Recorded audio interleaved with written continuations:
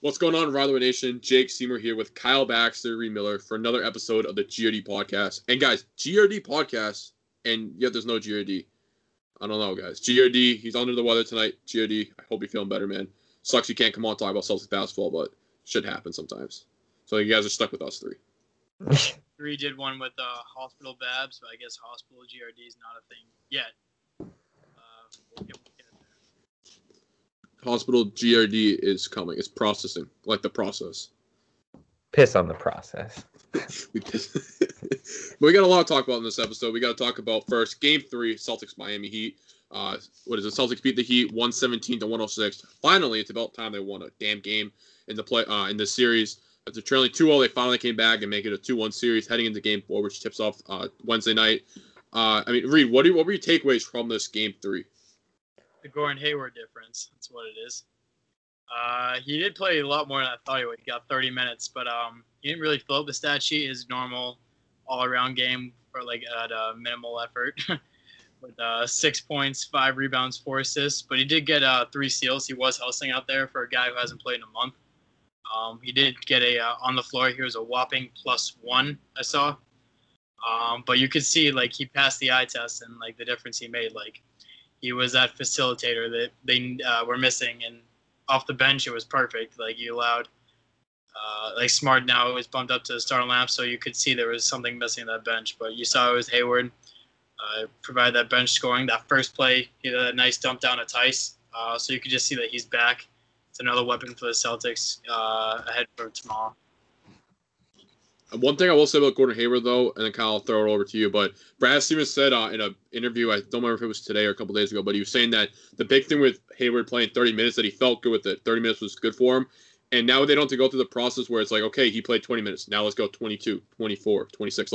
He already knows he can do 30 again. So even if he only plays 22 minutes, he knows that he can play 30 minutes, which is something that I heard that I was like, that's actually really good, because I remember I said earlier in this podcast when he first went down back in the Philadelphia series, sometimes he struggles to get back into that rhythm once he's been out.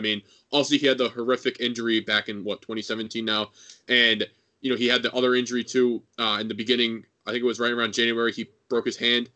Yeah, so that was something too that kind of he struggled to get back into it. But once he's in it, he's good. So the fact that he came out and played 30 minutes, even if he only plays 20 tomorrow night, it's still something I got to look at and be like, that's actually pretty good.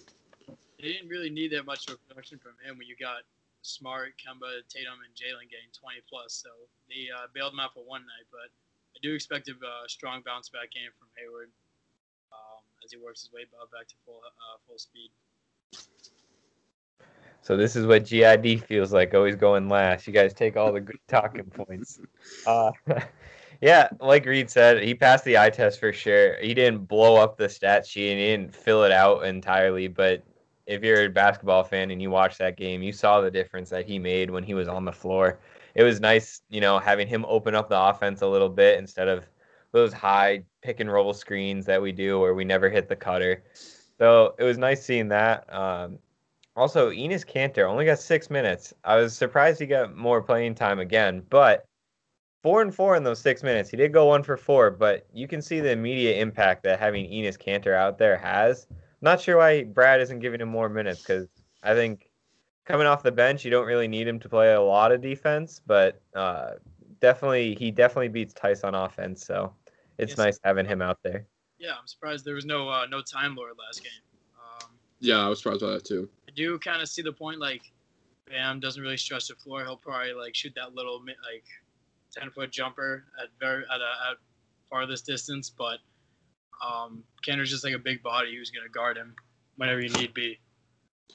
Yeah, one thing too I do want to bring up, not to be the bearer of bad news, but Romeo Langford, he was playing. He got some minutes in Game 2, I think, and unfortunately, I think he tore a ligament in his wrist. And he's out for the season now. He had surgery, I think, today or yesterday to repair it, and he's done. Yeah, he's done for the bubble. He's not coming back, which sucks, because I think he could have been a decent role player in this conference finals, and then if they make it to the finals, which that sucks to see. But it was cool to see Enes Kanter, like we were saying, 4 points in just under 6 minutes.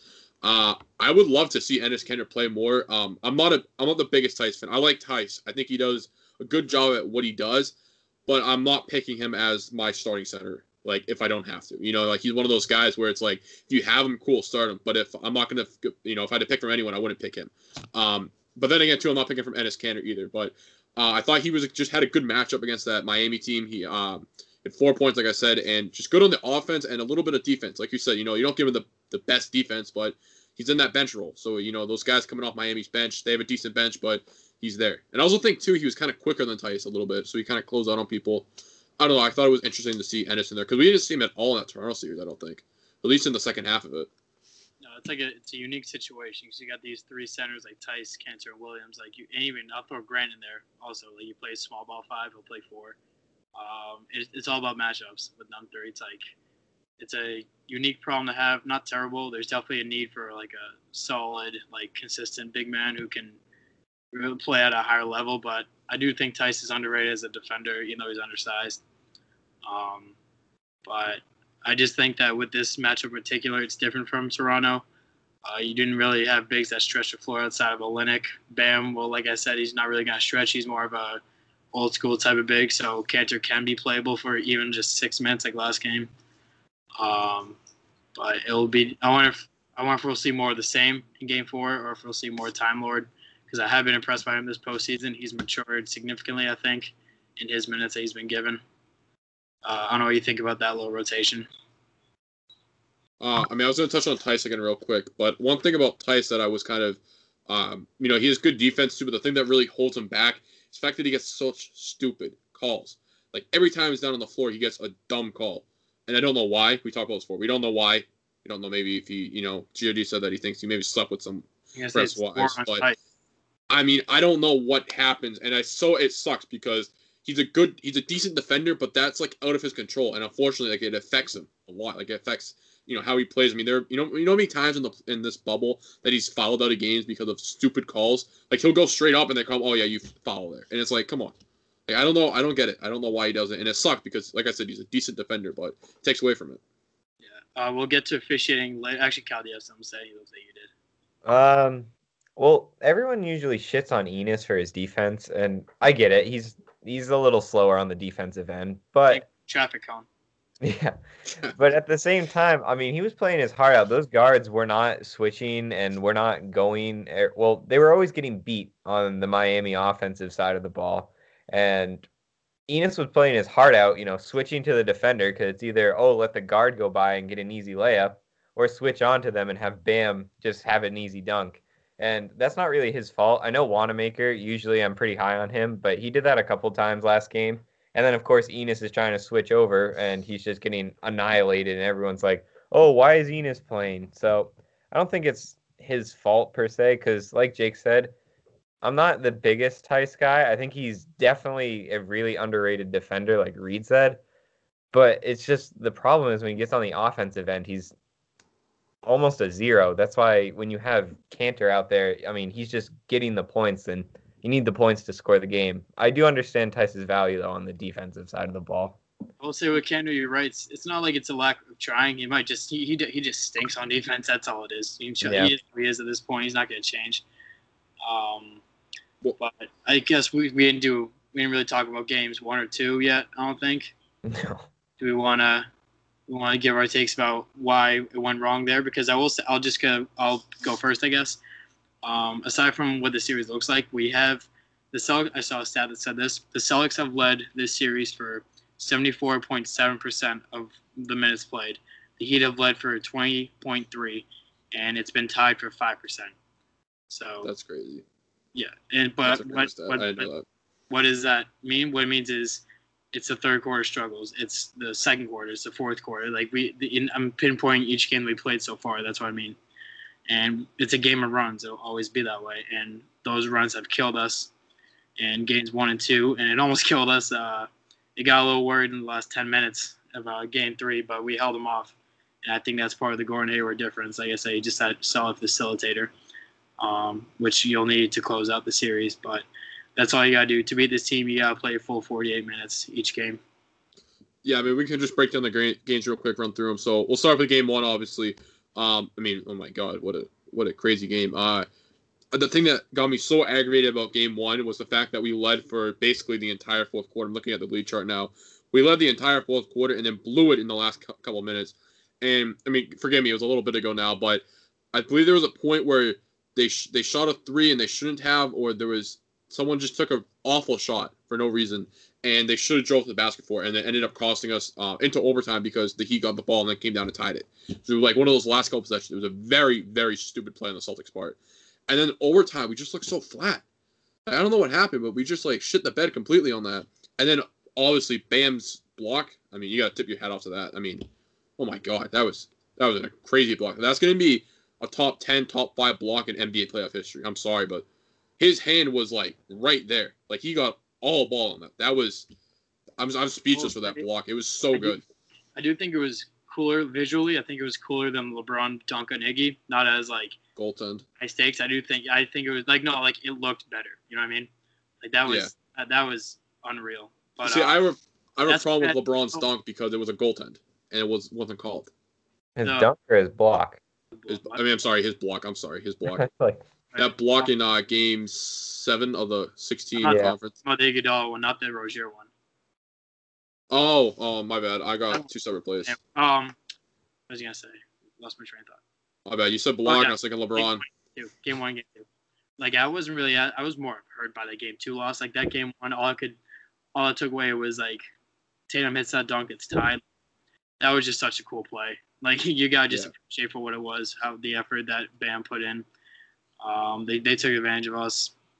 Game 2 hurt a lot more. That third quarter we got scored 37-17 in the third quarter in game 2, and we just never recovered from it. It's just a whole lot of hero ball that was played in the first 2 games, not enough team ball.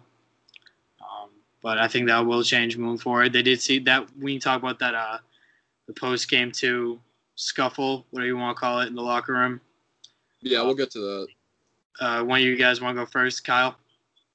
I mean, I'm kind of happy because Brad Stevens, after game 2, didn't really show a lot of emotion. He didn't seem really too pissed about that loss, which, as a coach, I'd be bullshit pissed. So the fact that I don't know what was going on, if I had to guess, it seemed like it was a lot of Smart and kind of Brown going at each other from what I heard. So Brown wasn't really used a lot in game 2. So my best guess is that he was saying like he needs to get more involved in the offense. And then game 3, he was more involved and he was our leading scorer and had a great game. So that's my best guess at what it was. But I mean, someone lit a fire under their ass and they came out swinging. So yeah, I think Marcus really is the only one in those first 2 games that deserved to get angry like that. Like he is that voice in the locker room that clearly it worked. Clearly they listened, and you could see like at the end of game 2, game between like the day in between each game and the game day, you could of game 3, you could see there was like that new level of energy like they brought to the table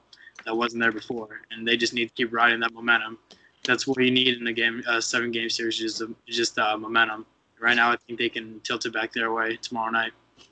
Yeah, I mean, before I get on about the locker room thing, I want to talk about game 2 because I think you need to have the context from game 2 to fully understand the locker room situation afterwards. Right.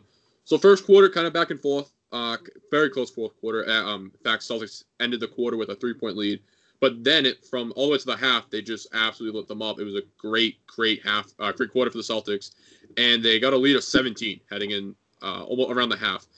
And all of a sudden, that 17-point lead, came back in the third quarter a little bit, and then it just completely, slowly but surely, started to drop off a lot. And you saw the Miami come back, and they got a 1-point lead. And then I saw that, I was like, okay, come on, like let's go, wake up now. And they didn't wake up, and they basically, trailed from like the end of the third to midway through the fourth, came back in the fourth, and then again choked it once again at the end of the fourth. And at the end of that game, I was furious. I mean, because we didn't close out. We had them right there. We had them ready to quit. A 17-point lead midway through the third, and you let them back in? Like, that's disgusting. So the fact that we let them back in just was awful for me. And then I just saw nobody was playing hero ball. Everyone's hero ball. No one closed. I feel like the Eels got in the way. And the thing that I kind of made me think about it was Brad Stevens, he's a great coach. He knows his X's and O's. He can draw up a play wherever, whatever situation in the game, he'll draw up a play for you and he'll get you a basket, right? But the one thing Brad Stevens can't manage is egos. Something about that. And I think it's because he's from Butler. I mean, think of Butler. Yeah, it's a good school, but you think of Butler and you think of one play, one season. You think of that Gordon Hayward season where they went, in that buzzer beater half-court shot, right? There's not a lot of good big players go to Butler. So I don't think he's ever had to manage with all these different egos. And now you have a guy like Tatum, Brown, Walker, Hayward, all these like really good, and even Smart too, all these really good players that are amped up and have a ton of egos. And I feel like he has trouble managing that. And that was something you saw in game 2 where it was like, third quarter, I feel like if like a guy like Doc Rivers, Eric Spoelstra, those kind of coaches, they would have like snapped them out of that and be like, okay, wake up now, let's go. And that was something too, like Brassie, like I said, he knows his X's and O's, but when it comes down to the ego part, I mean, that was a concerning part for me. Well, we'll say I'm gonna kind of argue that point a little bit. I think the ego's problems came last season, as you saw, like all that sense of entitlement, the chemistry issues that came with it. Like it was too much for Brad to handle, too much for the team, and they collapsed. This year, I think it's been completely different. You bring in a guy like Kemba who has literally no ego at all. I think he's like embodies like the Celtics leadership, and then Marcus Smart takes that step this year as a two-way player and more of a locker room voice that he was able to be last year. And then you got Tatum and Brown, who are just like young stars. Tatum, he tries to do too much sometimes, plays too cute, and that's where I think that's where you're confusing ego with. I think it's just his. Like he gets too cute too often, and then sometimes it costs us. But I think Brown. What? I'm not even talking about like they're off the court where it's like off the court they get along perfect. Like I don't know if you guys saw it, but I'm talking about. Yeah, well that's what I'm talking about too. But I mean like when they get off the court they seem to be fine, and then they get back on, and in that game too, like I feel like they left the gas off the pedal, and I feel like a coach that could manage egos like that, they would just be like, okay, no, you got to wake up and put the foot back down. And then like a Doc Rivers. I mean, he had a bad ending with us, but think of like a Phil Jackson, Eric Spoelstra, Pat Riley, like those guys. I feel like they would just manage that and be like, okay, wake up, let's go, and jump right back into it. And I think that just comes down to I'm not even trying to be like mad at Brad Stevens or like to say he's a bad coach. I'm saying that's one of his weaknesses, and he's only been in the league for 5 years, so someone that's just an inexperience almost that I feel like he's going to bounce back with. 5 years. 2020 minus 2012 is. What is it? I don't know. 5. What did he sign for? 7 years. 7. Okay, my bad. I was 2 off. 7 years though. Still, he has less than a decade of experience under his belt. So like I feel like that's someone that he hasn't had this is his first super team, you could say. Yeah. And I just feel like that's something too where it's kind of like it's just an inexperienced thing. And I think he's gonna get that over time. I just think right now that was something that you saw and was like, okay, this team, they can't close, and I don't think they understand individually as a team, like, okay, when this happens, we need to wake up and, go right back at them. Yeah, I think it's time to stop calling Eric Spoelstra an underrated coach. He's been a great coach since he came in. I don't know why people still call him underrated. Maybe it's because of the team he has, but that's just what good coaches do. Great coaches, even. Mm-hmm. I do think Stevens has been thoroughly outcoached this series, and what that means is it's Stevens has had his usual problems that he's had since he came in 2013, 7 years ago. And what that is like kind of like weak rotations. Like you really don't know what he's doing. Like why is that guy out there, for example? Or he just doesn't really know when to call timeout like right away when their Celtics are giving up runs by the other team. And then just the play calling, like late game, let's dribble the air out of the ball at half court and then force up a 3. Not a whole lot of sets were running game 1. And that was very frustrating to watch. There's a lot of Kemba pound the air out of the ball when he was very cold shooting. So plays like that, you saw a little bit of change in game 3, which was nice. Like I said, with Hayward back into the fold. But I do expect that to continue. I'm very optimistic for the future, and let's keep looking at that. What do we expect for tomorrow night? Tomorrow night, I need him to see like full force, but foot down and just go. Don't stop. I don't want to see a game 2 again. I want to see a game 3, but on steroids. Like I'm talking, just go at them, right to the throats, and just keep going. Because that's something that you're gonna see with teams. Like if you get that killer mentality in the NBA, like think of like a LeBron James in Miami. That guy had and he still does, but he had a killer mentality. He smelled blood in the water, boom. Or like Jimmy Butler, he had it too, right? Stuff like that I see in the NBA, and that's how you win ball games. Once you're up by 17, it's not a time to be like, okay, we're up by 17, we're done. No, you need to keep going. You need to get up by 20, then 25, 30, and so on. You just keep extending your lead. You don't let up until the final buzzer sounds.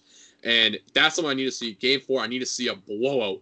just to call it, I mean, I feel like right now Miami still has momentum. They're up 2-1. The Celtics got a little bit of it back, but it's right now, it's Miami's in the driver's seat, and you need to come back right now, zone in, and focus, and just blow them out in Game 4. Right. That's why I said before, you got to play a full 48 minutes each game against this team. They're too deep, too many ways to hurt you with shooting, to under the basket play, to defense. Like I said, GRD looked at me funny when I said it. Their defense is very good, despite their guards not being very great this regular season on defense. And don't give up these runs. It's one bad quarter each game. You can't let it happen. We've led for literally 3 quarters of the series in regulation time. Like, we've literally led we've been statistically the better team this series, but the record just hurts us, and we can't say that because of it. So it just hurts when we could easily be up 3-0 right now, but we're down 2-1 in a deficit. But I do think that's why, like, we have that surprise. It's like we kicked it to another gear with Hayward, and Miami maybe have grown stagnant, and we know what to expect now. We know their shooters, we know their scheme. Where we think I think another surprise element's been thrown into the fold with Hayward. Yeah, hopefully this game, I forget how many exactly. I think game 1 we were up 14, game 2 we were up 17, game 3 we were up 20. I just kind of what Jake said. I just want to win one by like 20, just absolutely beat them out of the barn. Like, I just want to win a game and like win it easy, not have to worry about a shitty third quarter, and not always worrying about getting on that totter of we're up 1 or they're up 1, because it seems like Brad Stevens is famous for that. You know, you're always in the game with Brad, and you got to respect that about him, but you're in the game against the good teams and against the shit teams. So this team, no disrespect to the Miami Heat. I mean, they dogged their way to the Eastern Conference Finals, but this is a team that we should be beating 4-1, 4-2.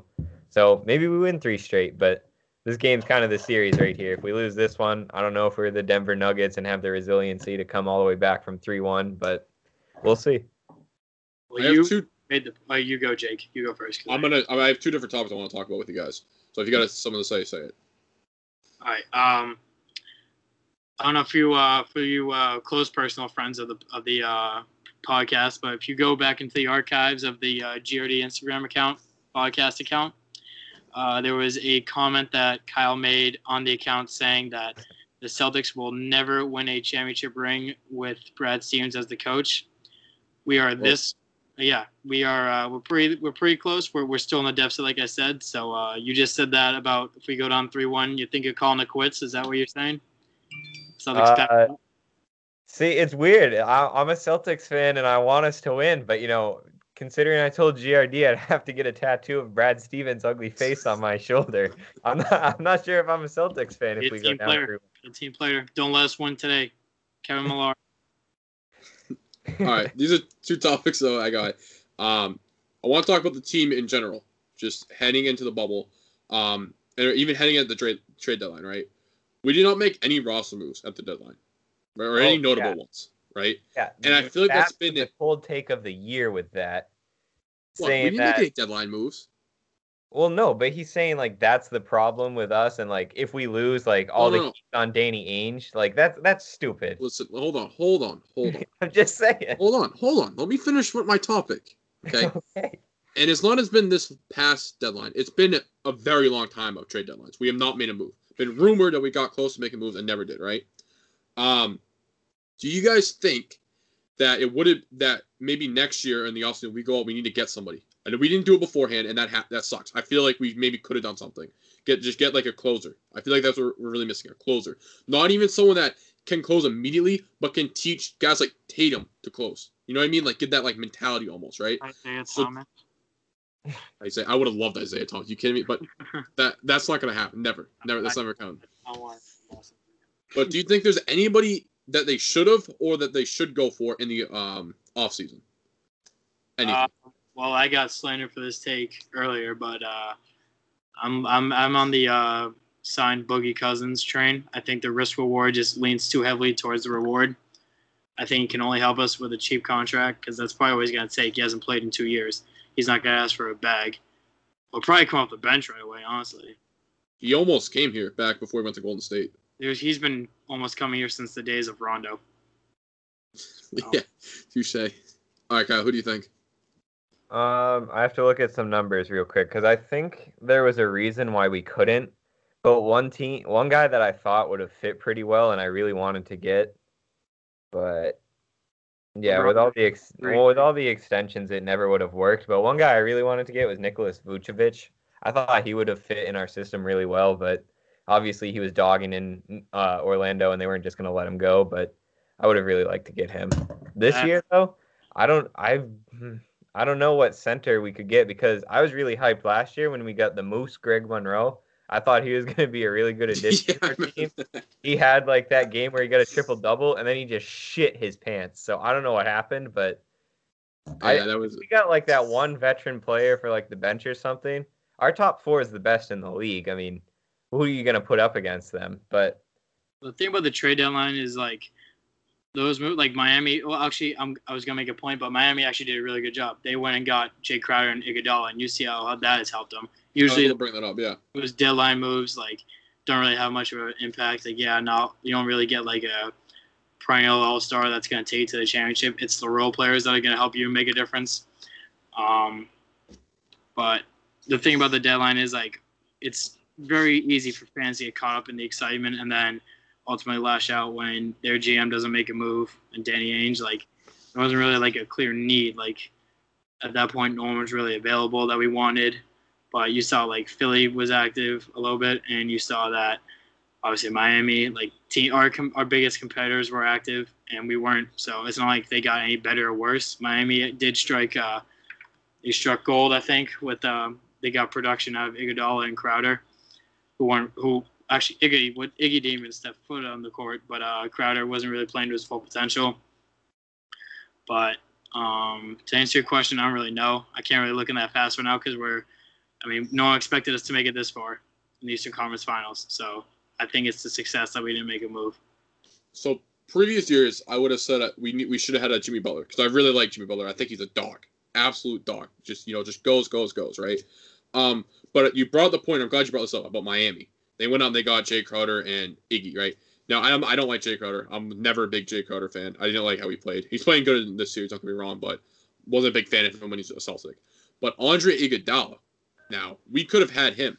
And I feel like he would have been huge in the playoffs for us. I know in Miami got him, and Miami's doing good with him, but I just feel like even if Iggy didn't play that much, he brought that finals mentality with him. Like, guys, this is what you got to do.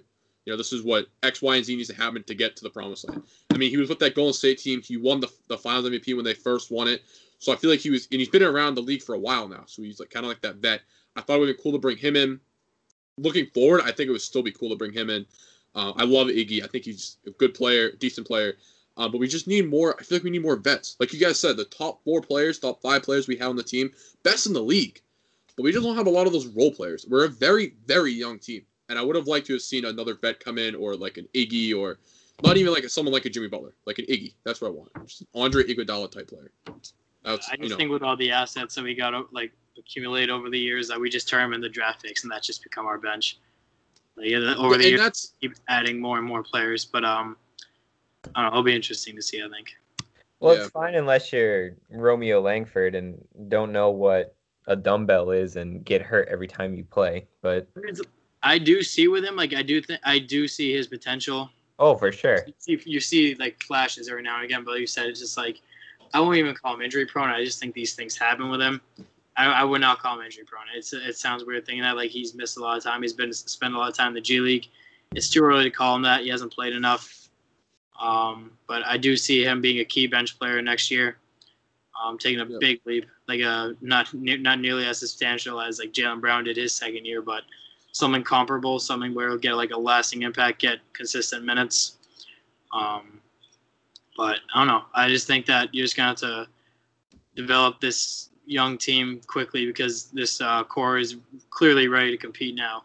And I saw something interesting actually on a tweet. It was like our core essentially is Jalen, Tatum, and Marcus Smart, and then Kemba and Hayward just add-ons. Like, really, this core of Tatum, Jalen, and Smart is a championship contending core, like, by default, like, by definition. Like, you can't argue it. They're in the Eastern Conference Championship. They've been there for 3 years together now. Like, I just think that's weird. Like, that's crazy to think about. Like, Danny's a poor drafter. Look what he did. Like, I'm not worried about these rookies, I think. I mean, my thing with the whole rookies, and that's why I brought up the point beforehand, was that, I mean, I love the core we have now, but I think having a vet, giving up one of those rookies to get a vet, I feel like that would have been good for now and the long run.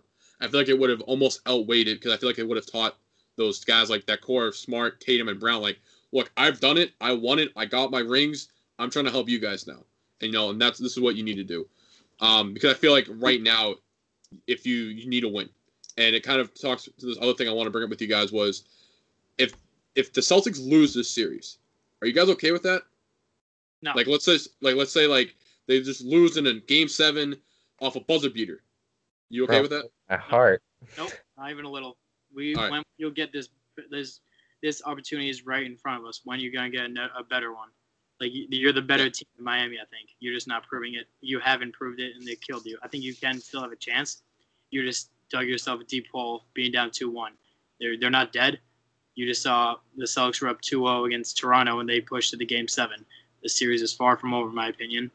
The championship is right there. You look on the other side, should we move on? Lakers, we can hang with them. Denver, they're very young. They're in the conference finals for a reason. But that's an even matchup, I think. It's unique with Jokic, I think. But it's right there for us. And I think anything short of that is a failure at this point. Yeah, I think it's a finals or bust right now. The Celtics, it's right there. It's literally in you can grab it right now. That's how close it is. You need to win the finals. Finals or bust. It's not like it's finals or time to rebuild. Like not even close. But at this point, it's like finals or not. This season was a bust. This season as a whole right now is a huge step. So that's something to be happy about. But you're gonna be disappointed if we didn't win a championship. Obviously, you're this close. It's gonna sting for a while if you don't win. So what? So wait, hold on. I kind of changed it now. So you would take away positives from this season and from this playoff experience if they lost. Absolutely. I do think not winning the championship is kind of a failure, though, at this point in the season. So you see, how I look at it as not even a championship. If we don't make it to the finals, this whole season is a failure. I'm sorry, it's the truth. I don't care what anyone says about, we had a good playoff run, we had a good bubble thing. No. We need to get to the finals right now. It's literally right there, right? And I know, Reid, you kind of said about it, it's not finals or bust, with, build the team or anything, right? But I feel like if you don't make it to the finals with Milwaukee out of the way, and you don't do it this year, this whole season is a failure. Because think of it like this. Miami, they're not a good team, right? We need to be beating them right now, right? We beat them. I mean, you can't discredit it. They are a good team. I think we're the better team. Not as good as us, though. We're a much, much, much better team, right? We need to get to the finals. We can compete with the West right now, the two teams in the conference finals, right? And the fact that we're down in the series makes me a little nervous because I feel like that's something that this Miami team, they smell blood in the water and boom, they're going to go for it, right? But I just feel like I don't know if we don't make it to the finals, if that's going to be someone with a mentality standpoint where it's we were right there and we kind of choked it because we had an opportunity to do it and we choked it. And a lot of players in the league don't have that kind of opportunity to make it to the finals. And what I'm saying, it comes down to a mentality thing, I feel like. This playoffs, actually, I'll go back. You can't really call this season a failure when you saw our young duo and Tatum and Brown take these ridiculous steps. You just saw Tatum, third team All NBA, All Star, and you see Jaylen Brown just bumps up his scoring. He's now a 20-7 player. So is Tatum. You can't just. It's really unfair to discredit all that after what they've been through last year and the leap they took. That alone is a success. That's our core that's going to ride out for the next 5-6 years in Boston, and then you're connecting that to the playoffs. No matter if we were to just fumble the next two, then yeah, sure, maybe a failure. You blew it against a team that was not as good as you, but you've pushed it to 7, and I'm making two different arguments, but I'm essentially talking about the same thing. These playoffs, if you don't make the championship, you're not going to get a better opportunity in that regard, it's a bust. But in the end, you do end up losing. This season wasn't for naught. You've established yourself as a threat, I think, in the East. You don't know what Toronto's future looks like. You don't know what Milwaukee's future looks like. I think you're the clear-cut, rock-solid team in the East for the foreseeable future, I think. I think if you make it to the finals this year, and that's why I'm saying you need to get to the finals. If you get to the finals this year, you just went from being, oh my God, Giannis, Jesus, the Milwaukee Bucks, to being yeah, Milwaukee, Like, get out of here, right? And that's something that goes back to my point about mentality, right? With, you can not make it to the finals, but then I feel like the analytics and the national people on TV, they're still gonna pick Milwaukee to come out. I feel like that's just how it's gonna be, and then they're gonna pick Miami too, right behind them. And I think the Celtics are missing that 2 to 3 spot, right? Just like this year. But if you make it to the finals, it just comes back to that mentality point, like, yo, we're the top dog in the East, like we're the king of the East, like, you need to dethrone us. We're at the top right now, and you guys are playing to play us, kind of thing. You know what I mean? Like, these previous years we've been playing to get to that point. So if we don't get to that point, I just feel like it's a failure. Well, if we were to move on, we got to talk about who we're going to be on the other side, and that's the Lakers or the Nuggets. Lakers are up 2-0 in the series right now. The Nuggets are up 44-29 with just under 9 minutes left in the second quarter. As you're listening to this, but you'll know the score tomorrow, you listeners. So it's basically like it's pick your poison, really. Like, I do think both these teams are good. They're beatable, but there's obviously a story behind one of these teams, especially, and that's the LA Lakers. You got the tragic passing of Kobe Bryant. Obviously, they're our greatest rival for our franchise's history. You got the 17. We got the 17 rings. They got 16. Like, they're on that horse race to catch up to us. Like, let's say worst case scenario, Celtics lose and the Heat move on and they were to play the Lakers. I'm all for a good story. I would think that's really something special. What's so special about sports if the Lakers were to win it for Kobe? The Celtics fan in me just doesn't want to see that. I'm sorry. Like, I'm not to speak ill of it. Like, rest in peace, Kobe, one of the best players ever. Like, you can't really speak ill of that at all. It'd be a fantastic story, something beautiful. But yeah, the fan in me I can't. I'll be the biggest Heat fan ever if that were to happen. Worst case scenario. Absolute worst case. I got a pretty big rant. Go for it. All right. The story part. Kobe Bryant, right? Kobe Bryant, NBA legend, a legend in pop culture, right? Kobe Bryant, Bean Bryant, right? Kobe, I got the pin. I got it right here. This is from the Celtics. When after he passed, I went to the game and I got the pin, right? Love Kobe, but I don't want to see the Lakers win. Let's just put it here. I'm all green all the time, right? I need to see this Lakers team not win for like the rest of my life because I could not live myself to see the Lakers win. I've already seen it twice, and I hated it. 09 and 10 with Kobe, and I hated it, right?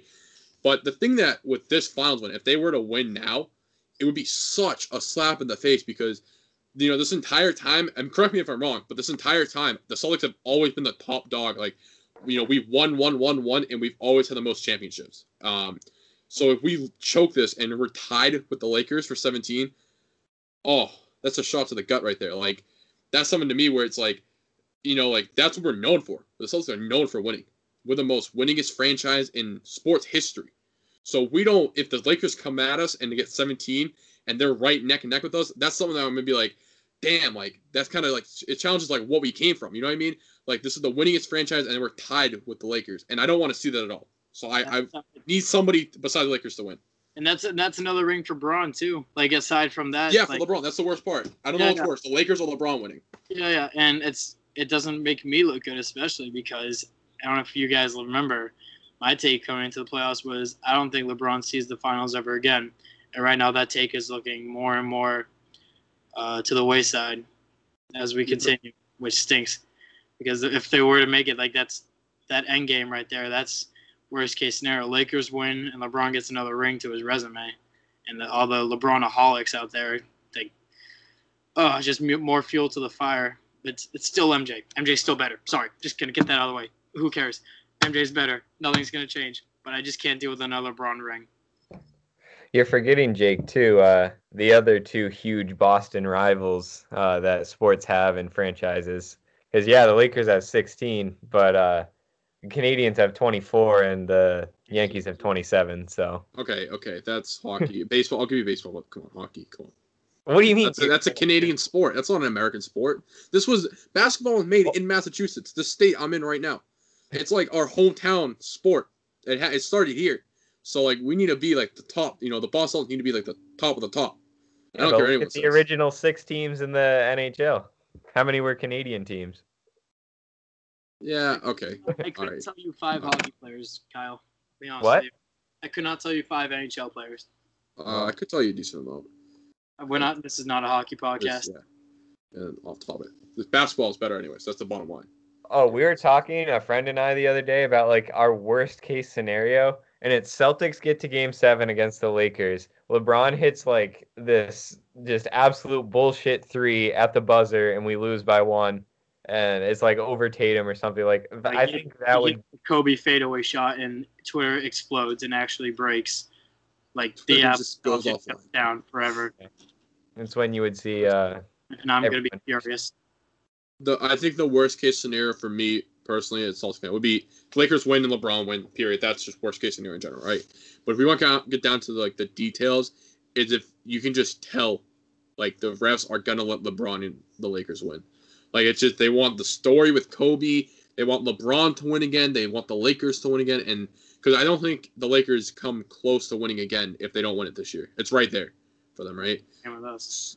So I just feel like the refs and the NBA could be like, this is LeBron's last shot at getting it. And we all know the NBA like to milk LeBron the last, 17 years he's been in the league.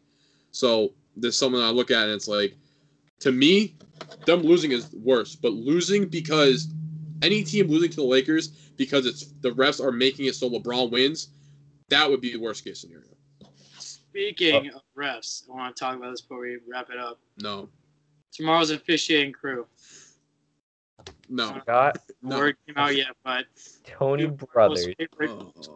Close personal friends to the Celtics, Tony Brothers and Scott Foster, will be officiating Game 4 of the Celtics and Heat.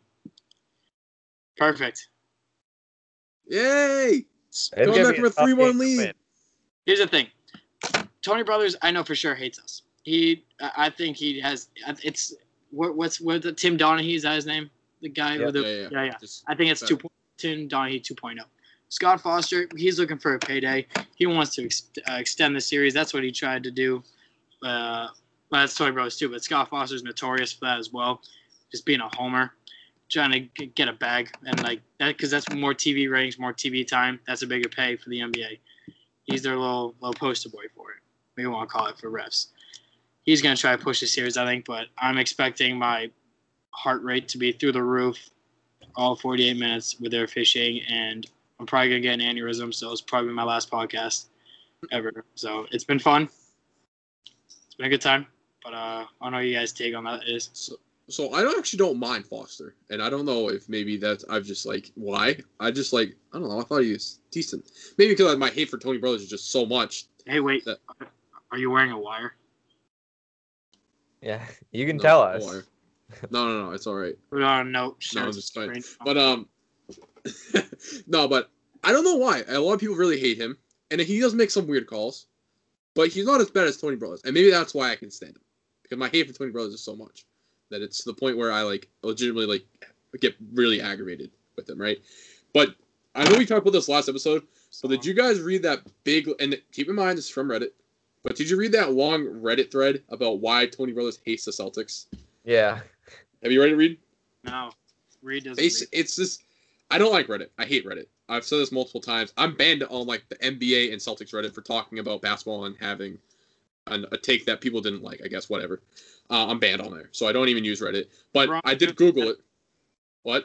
I said LeBron's good. I get it.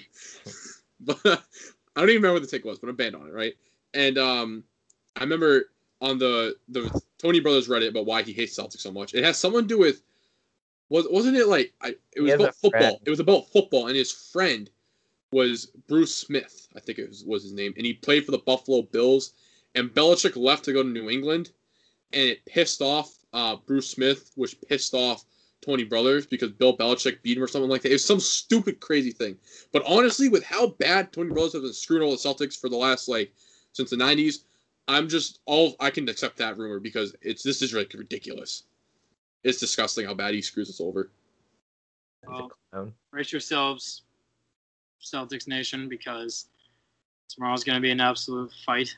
I'm going to need a lot more than 3 pieces of green game day gum. I'm going to need maybe 30 packs with him reffing. Jesus.